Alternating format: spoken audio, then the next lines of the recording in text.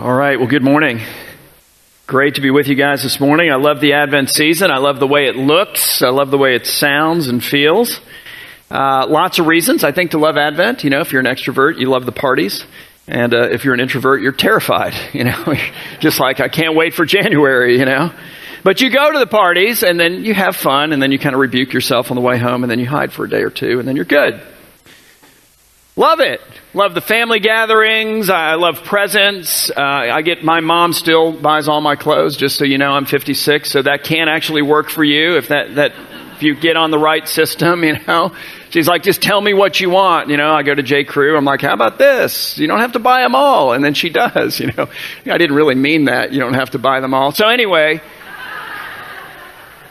the more I send, the more I get is what I've discovered over the years, which is kind of fun and it's nice. And I send things that I really need and would otherwise typically buy. So it lowers our family expenses and appeals to my Dutch sensibilities. You know, it's good. Advent is great. But the reason to love Advent is because it ends in Christmas. It's the reason. You know, Ryan talked a little bit about the Advent season. What is it? It's a season of longing. It's a season of time in which Christians all over the world for centuries now have done what? What we do is we intentionally, we deliberately, we carefully, we thoughtfully enter into all of the things that we're longing for, looking for, searching for, hungering for, thirsting for. And then it ends in Christmas, which is the day of the year, year after year after year after year, where God steps up and goes, hey, you guys know that I made provision for all of that, right? Like I made provision for that. And his name is Jesus. He makes provision not in stuff, not in parties, not in family, but in Christ, which makes Christ a pretty unique individual. I mean, if you think about it, the deepest longings of your soul, sorry if you're married, but you've already discovered this if you've been married more than about 10 minutes, the deepest longings of your soul are not going to be found in the person that you're married to. They're not going to be found in having kids. Oh, that's going to do it. And then you have them. You're like, no, I love them, but that's not it. They're not found in your parents, in your friends. They're not found in your career, in your achievements. They're not found in money, no matter how much you get. There's a thirsting, nevertheless. God's like, yeah, it's an infinite thirsting. So I've got an infinite person. His name is Jesus. And he alone is the satisfaction for everything that you're looking for. You believe that? It's pretty remarkable. So last week we entered into the Advent season, and Sam did a marvelous, amazing job. I came home from where we were and I watched it. I'm like, oh, it was fantastic. It was beautiful. And we went back in the book of Isaiah, which we're doing again today, but took us back to Isaiah 7, verse 14, and he said, listen, let's talk about Jesus. Why is he unique? Why is he different? Why is he satisfying and nothing and no one else is? Well, Isaiah tells us what? More than two things. Let me give you two. He says, look, 730 years from now, Jesus will come, and Jesus will be God made man. He will be born of a virgin. His name will be Emmanuel. We sang that today. What does it mean? God way out there somewhere? No. It means that God has not left us in our longings. He's not disconnected. He's not unconcerned. He hasn't wound up the heavens and the earth like an old antique clock and, set them on one of his celestial tables when he went off to make a sandwich, so it can just kind of work its way out on its own. But instead, he's intimately involved. What we talked about last week is the reality that the invisible, incomparable, intangible God of the universe, through a supernatural conception by the power of the Holy Spirit in the womb of a virgin named Mary, took upon himself real flesh and blood like mine and yours. He clothed himself authentically in our humanity, and then on Christmas stepped into the warm lake of humanity. He came as one of us. God made man, or Emmanuel, God with us. And why did he come? Because Sam talked about that as well. To save us, to rescue us. Let me use a different word. To claim us. He came to claim a people for himself. And here's what I want you to see today. What I want you to see today is that Jesus came in such a way as to make you want to be claimed. So we continue the conversation with Isaiah today in Isaiah 9, verse 6. And listen to what he says, because he's saying at least two things. He says, to us, a what? A child is born. To us, he says, a son is gifted. He's given. So what is he saying? Well, first of all, he's saying, look, the child that's born, the son that is given, isn't just given to Mary or Joseph or Zechariah or Elizabeth or Simeon or Anna or the Magi or the shepherds or all of these different characters that were originally a part of the Christmas story. But instead, he's like, you're part of the Christmas story. I'm part of the Christmas story. He's given to me. He's given to you. He's given to anyone, anywhere who will step forward by faith and even with a tremulous voice say, look, Lord, I understand that you've come to claim people. I'd like to be claimed. He's come to you. And secondly, he's come in a way that is designed to make you want to be claimed. To us, a son is born. To us, a child is given. Guys, he didn't come as an all-consuming fire. He came as a baby. Try to get your head around that. I remember years ago, 27 years ago, we had our first baby. Beth and I did. And her name is Morgan. And so she's 27. She's married to Will, who was just up here. She's a Christian school teacher. She is an 8th grade English teacher, which basically means that she has superhero powers. Can we agree? I mean, you've got to be amazing to do that and to do it well. She loves her work and she does it well and it's awesome. We're just incredibly proud of her. But when we had her, this is our first child. This is our first baby, okay? She was utterly and completely helpless. You've experienced this. You take this child into your hand and she can't even hold up her head. It's like, what do all the parents who hand you their child do? They're like, support the neck, dummy, come on. I don't know, I've never held one before. So you have to do that? Yes, and everything else. I remember for 3 weeks, I was in a daze. I was in a semi-state of panic. I just kept thinking to myself, this child is so helpless. If something happened to me, for example, my wife she'd survive. Eventually, she'd be fine. Highly capable, highly employable. She was good before me. She'd figure it out after me. I wouldn't be fearful that she would die. That's my point, okay? Morgan, oh my goodness. If we don't feed this kid, she'll starve to death. And if we don't bathe this kid and change her diaper, she'll just lay there in her filth. In fact, if we don't move her, she can't even move. The only thing she was capable of doing that I could tell was to scratch her face because she had these really razor sharp, tiny little paper thin nails and she would kind of, like a baby. And so we had to put socks on her hands. I'm like, oh my goodness, all she can do is harm herself. This is all she's capable of doing. Now, wait a minute. The Almighty God of the universe, one who spoke the worlds into the being, possesses all wisdom and all knowledge and all power. Guys, when he came to you, he came like that. Take that in. Why would he do that?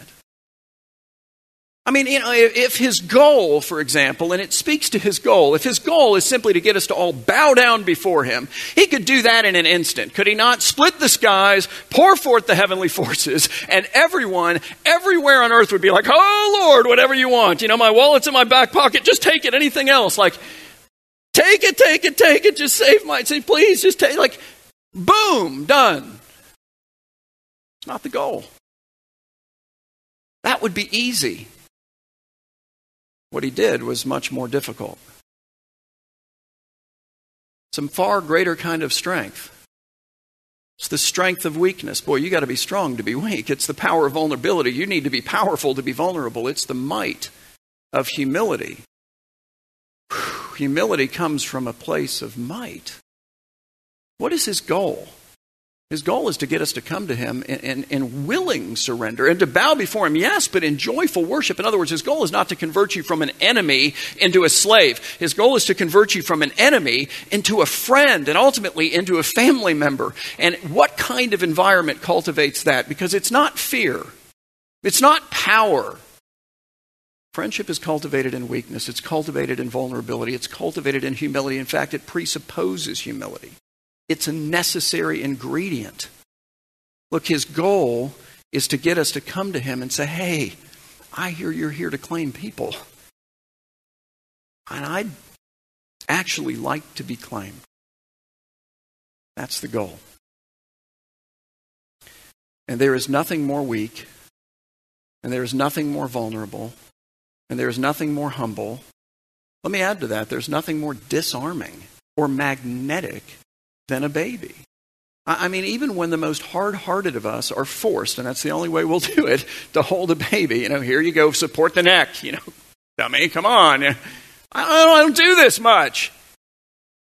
We melt. We start, oh, look at the widow. You're like, who are you right now? Look at the widow. Oh, the cute little dimples. We're walking over here so nobody hears us because we sound like an idiot, but everybody does it. It's okay in that context. We're captivated by this thing that we know is precious, by the face of a child. Hey, Jesus, you've come to claim people, and you came like that? I'm attracted. I'm taken. I'm disarmed. That's the idea. So when he chose to come to us, he didn't come as a fiery, furnace or whatever. He came as a baby, but he did come as a baby king. Isaiah continues. He says, and the government, which is a word that speaks of his authority and power, shall be where? It's a weird place. It shall be upon his shoulder. I've never thought about this, but Sam Kasten-Smith pointed this out to me this week. He's like, that's a weird spot, on his shoulder. And then he sent me this amazing quote by Tertullian of Carthage.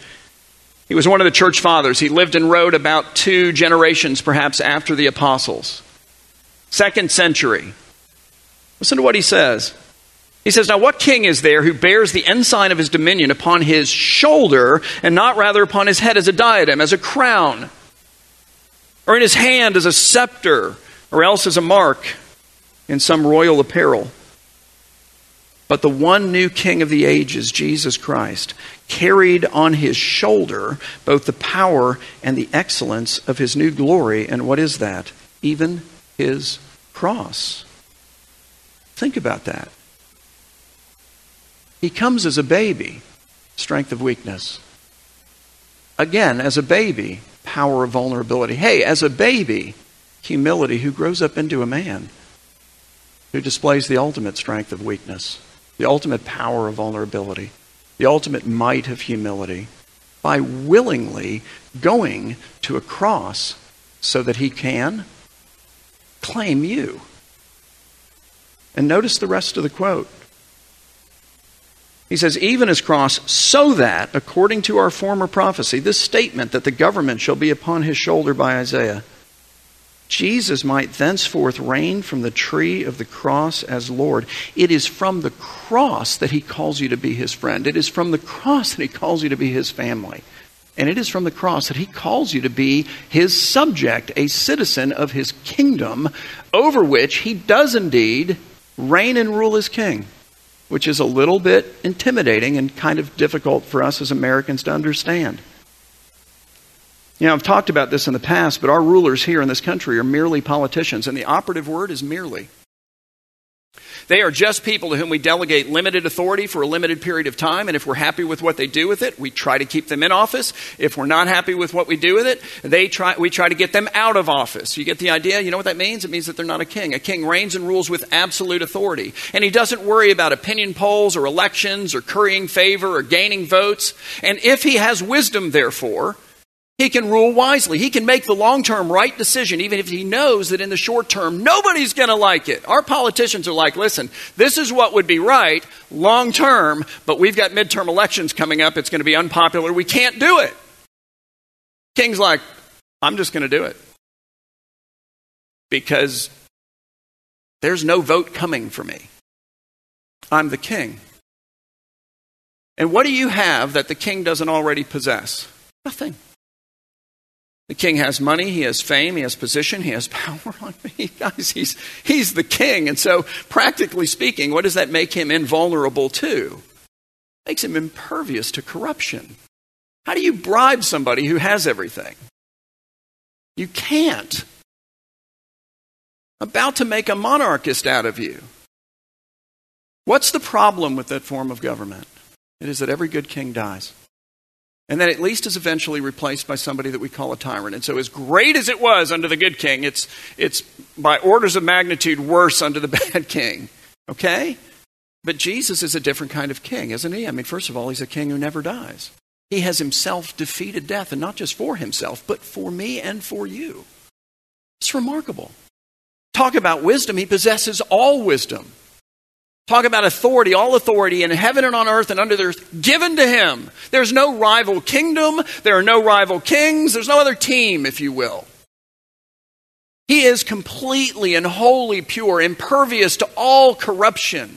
And more than that, he's a king who doesn't come along and conscript you into his army and send you out onto the battlefield to fight and die for him, but instead he takes you up onto the battlefield and he says, hey, I just brought you here so that you can see all the things you're up against and realize you got no shot.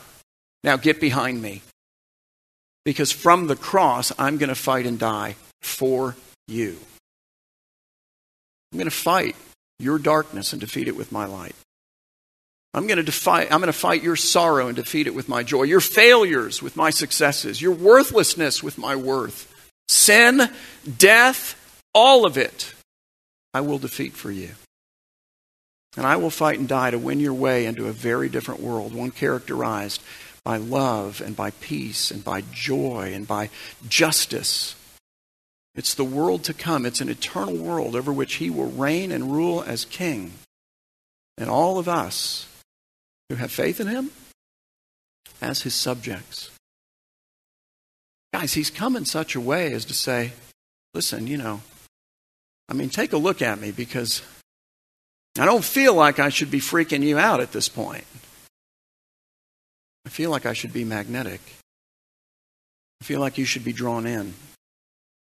What a privilege it is to have someone like that as your king, but more than that, as your father. Isaiah continues, and he says, and his name shall be called Wonderful Counselor, Mighty God, Everlasting, what? Father, and Prince of Peace. For peace is what he brings to his children. So I want you to think about children with me for a second. Not 14-year-old children, like 4-year-old children, okay? But what is the chief disposition of a little child? And maybe you have 2-year-olds and you're thinking selfishness, okay, but that's up there, but it's not all the way up there. It's trust. Children trust. They trust their parents implicitly, their teachers implicitly. One of the things that we have to do every day with our kids when they're little is to teach them who they cannot trust. It's the world we live in. Children trust, but when they take that trust and then they place it into the care of a good, wise father, that trust is rewarded overwhelmingly, because what then becomes the experience, the chief experience of the child who trusts in a good father? Freedom from care. They're carefree. Think about the life of that kid. He produces nothing, he has everything. That's a good deal. That's better than getting clothes from your mom when you're 56 on Christmas. It's amazing. He makes no plans. He doesn't take any thought of the future at all, honestly. And yet his life shows forth a wisdom of planning that obviously comes from his father. It's remarkable. He goes in and out of his father's house with ease. He enjoys all of its comforts, all of its provisions, all of its protections, all of its wonders, without contributing so much as a penny. In fact, he's costly, but the dad is happy to pay for it. Because this is my son, it's my child. War, fire, famine, disease may rage all around the child who trusts in his good father. And even though it's surrounding him, he's at peace. I don't know about you, but that kind of makes me want to be a kid again. And yet there's a sense in which that's what God is inviting us into.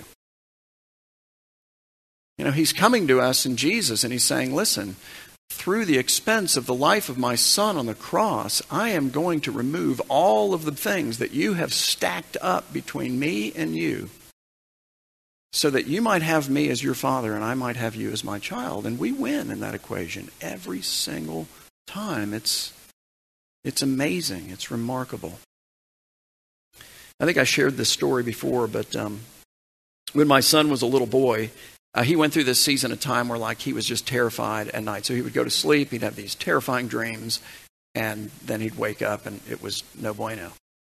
And so we realized pretty quickly that the world of sleep was terrifying to him, and the only solution that we could come up with was basically to go to bed with him at the same time. So like at 7:30, either Beth or myself, and I'll just use me, but she did as much or more of this than I did. But, I'd go in there and I'd lay down with him at 7:30 or whenever he went to bed, and I'd put my hand on his heart and I'd pray for him. And then after that, I'd say, buddy, Dad's right here. I'm not going anywhere. You're going to be fine.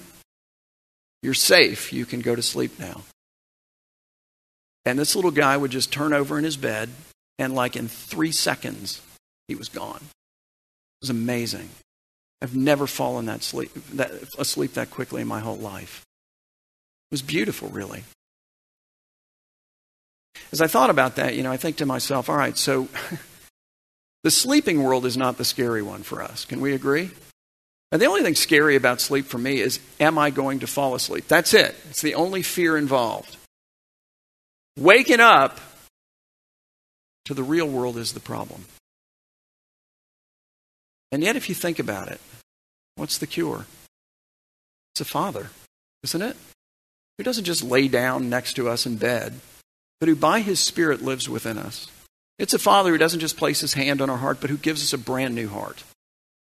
It's a Father who doesn't just reassure us as we enter into the scary world, but He can't go into that world with us, because that was the deal with my son. I could reassure him, and then I'm like, oh, dear Lord, please, no nightmare. I couldn't go into the dream world with him to fight off the bad guys.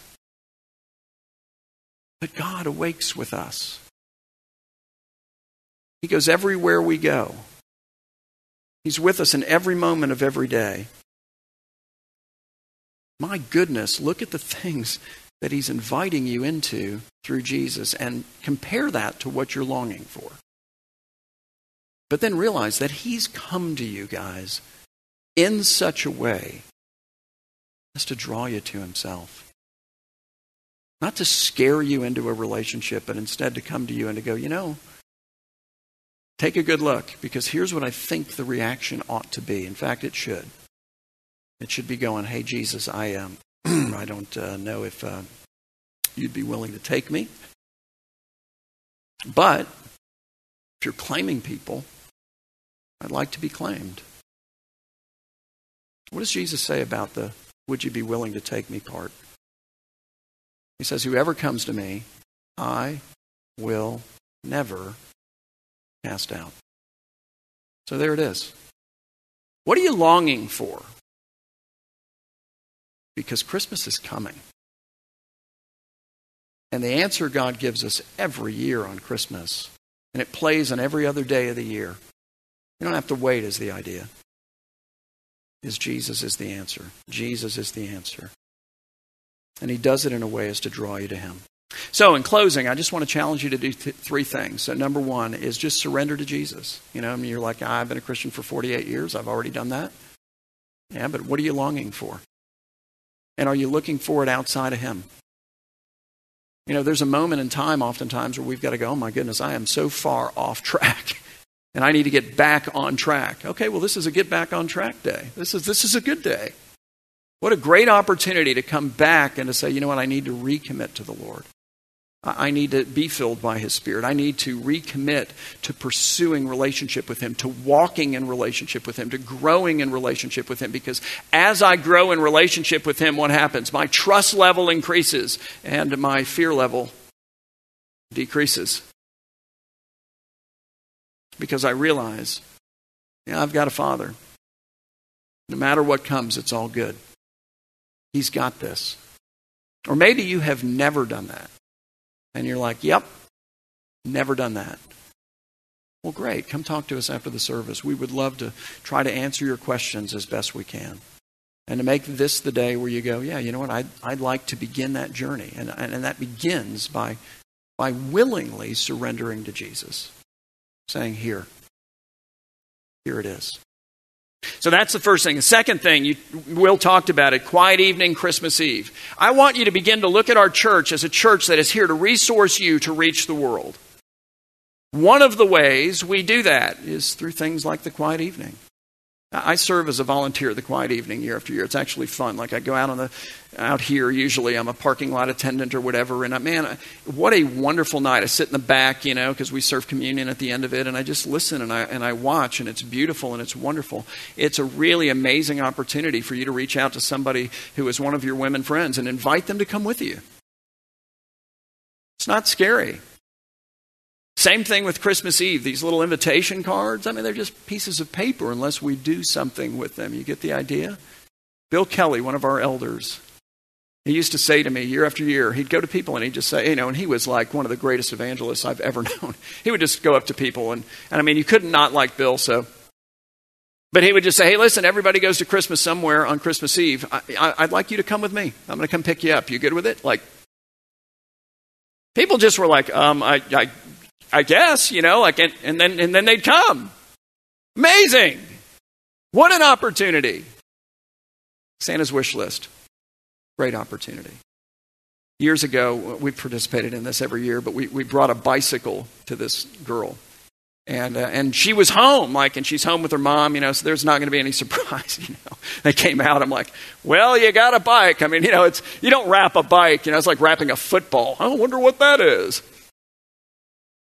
So I pulled the bike out of the back of our Tahoe, and this kid who was like 10 got on the bike, and she just started riding it around in the cul-de-sac. And it was just like racing around, and she just, the smile, I took a video of it. The smile on her face was amazing, and I sent it to Eric, the guy who has founded this thing called Santa's Wish List. I'm like, this is why you did this. Here it is. And the mom was in tears.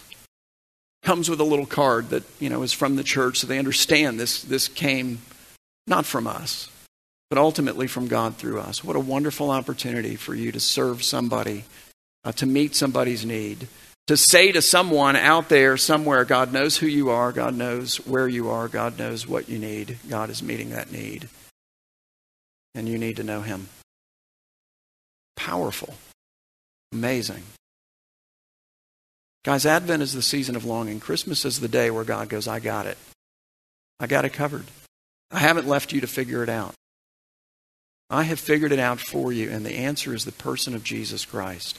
And I am coming to you in Jesus. I'm sending Him to you in such a way as to not terrify you into obedience, but to draw you in. It's the face of a child. It's the strength of weakness. It's a king under whom it is a privilege to exist and serve. So, come to Him. Let's pray. Father, we thank you for your wisdom. We thank you for the skill with which you operate and manage all things. Lord, we thank you for the love and for the care and for the tenderness that we see in the way that you approach us through the person of Jesus.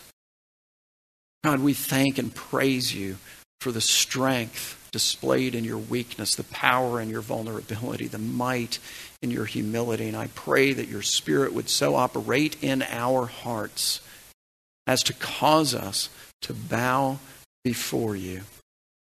Not because we're scared, Lord, but because we can't resist. Lord, let us bow before you in willing surrender, in joyful worship. Convert us, God, not from enemies to slaves, but from enemies to family. Make us your children and put your hand upon our heart and make it new. We praise you, Lord. We love you. We are grateful for you. It's all for you. In Jesus' name, amen.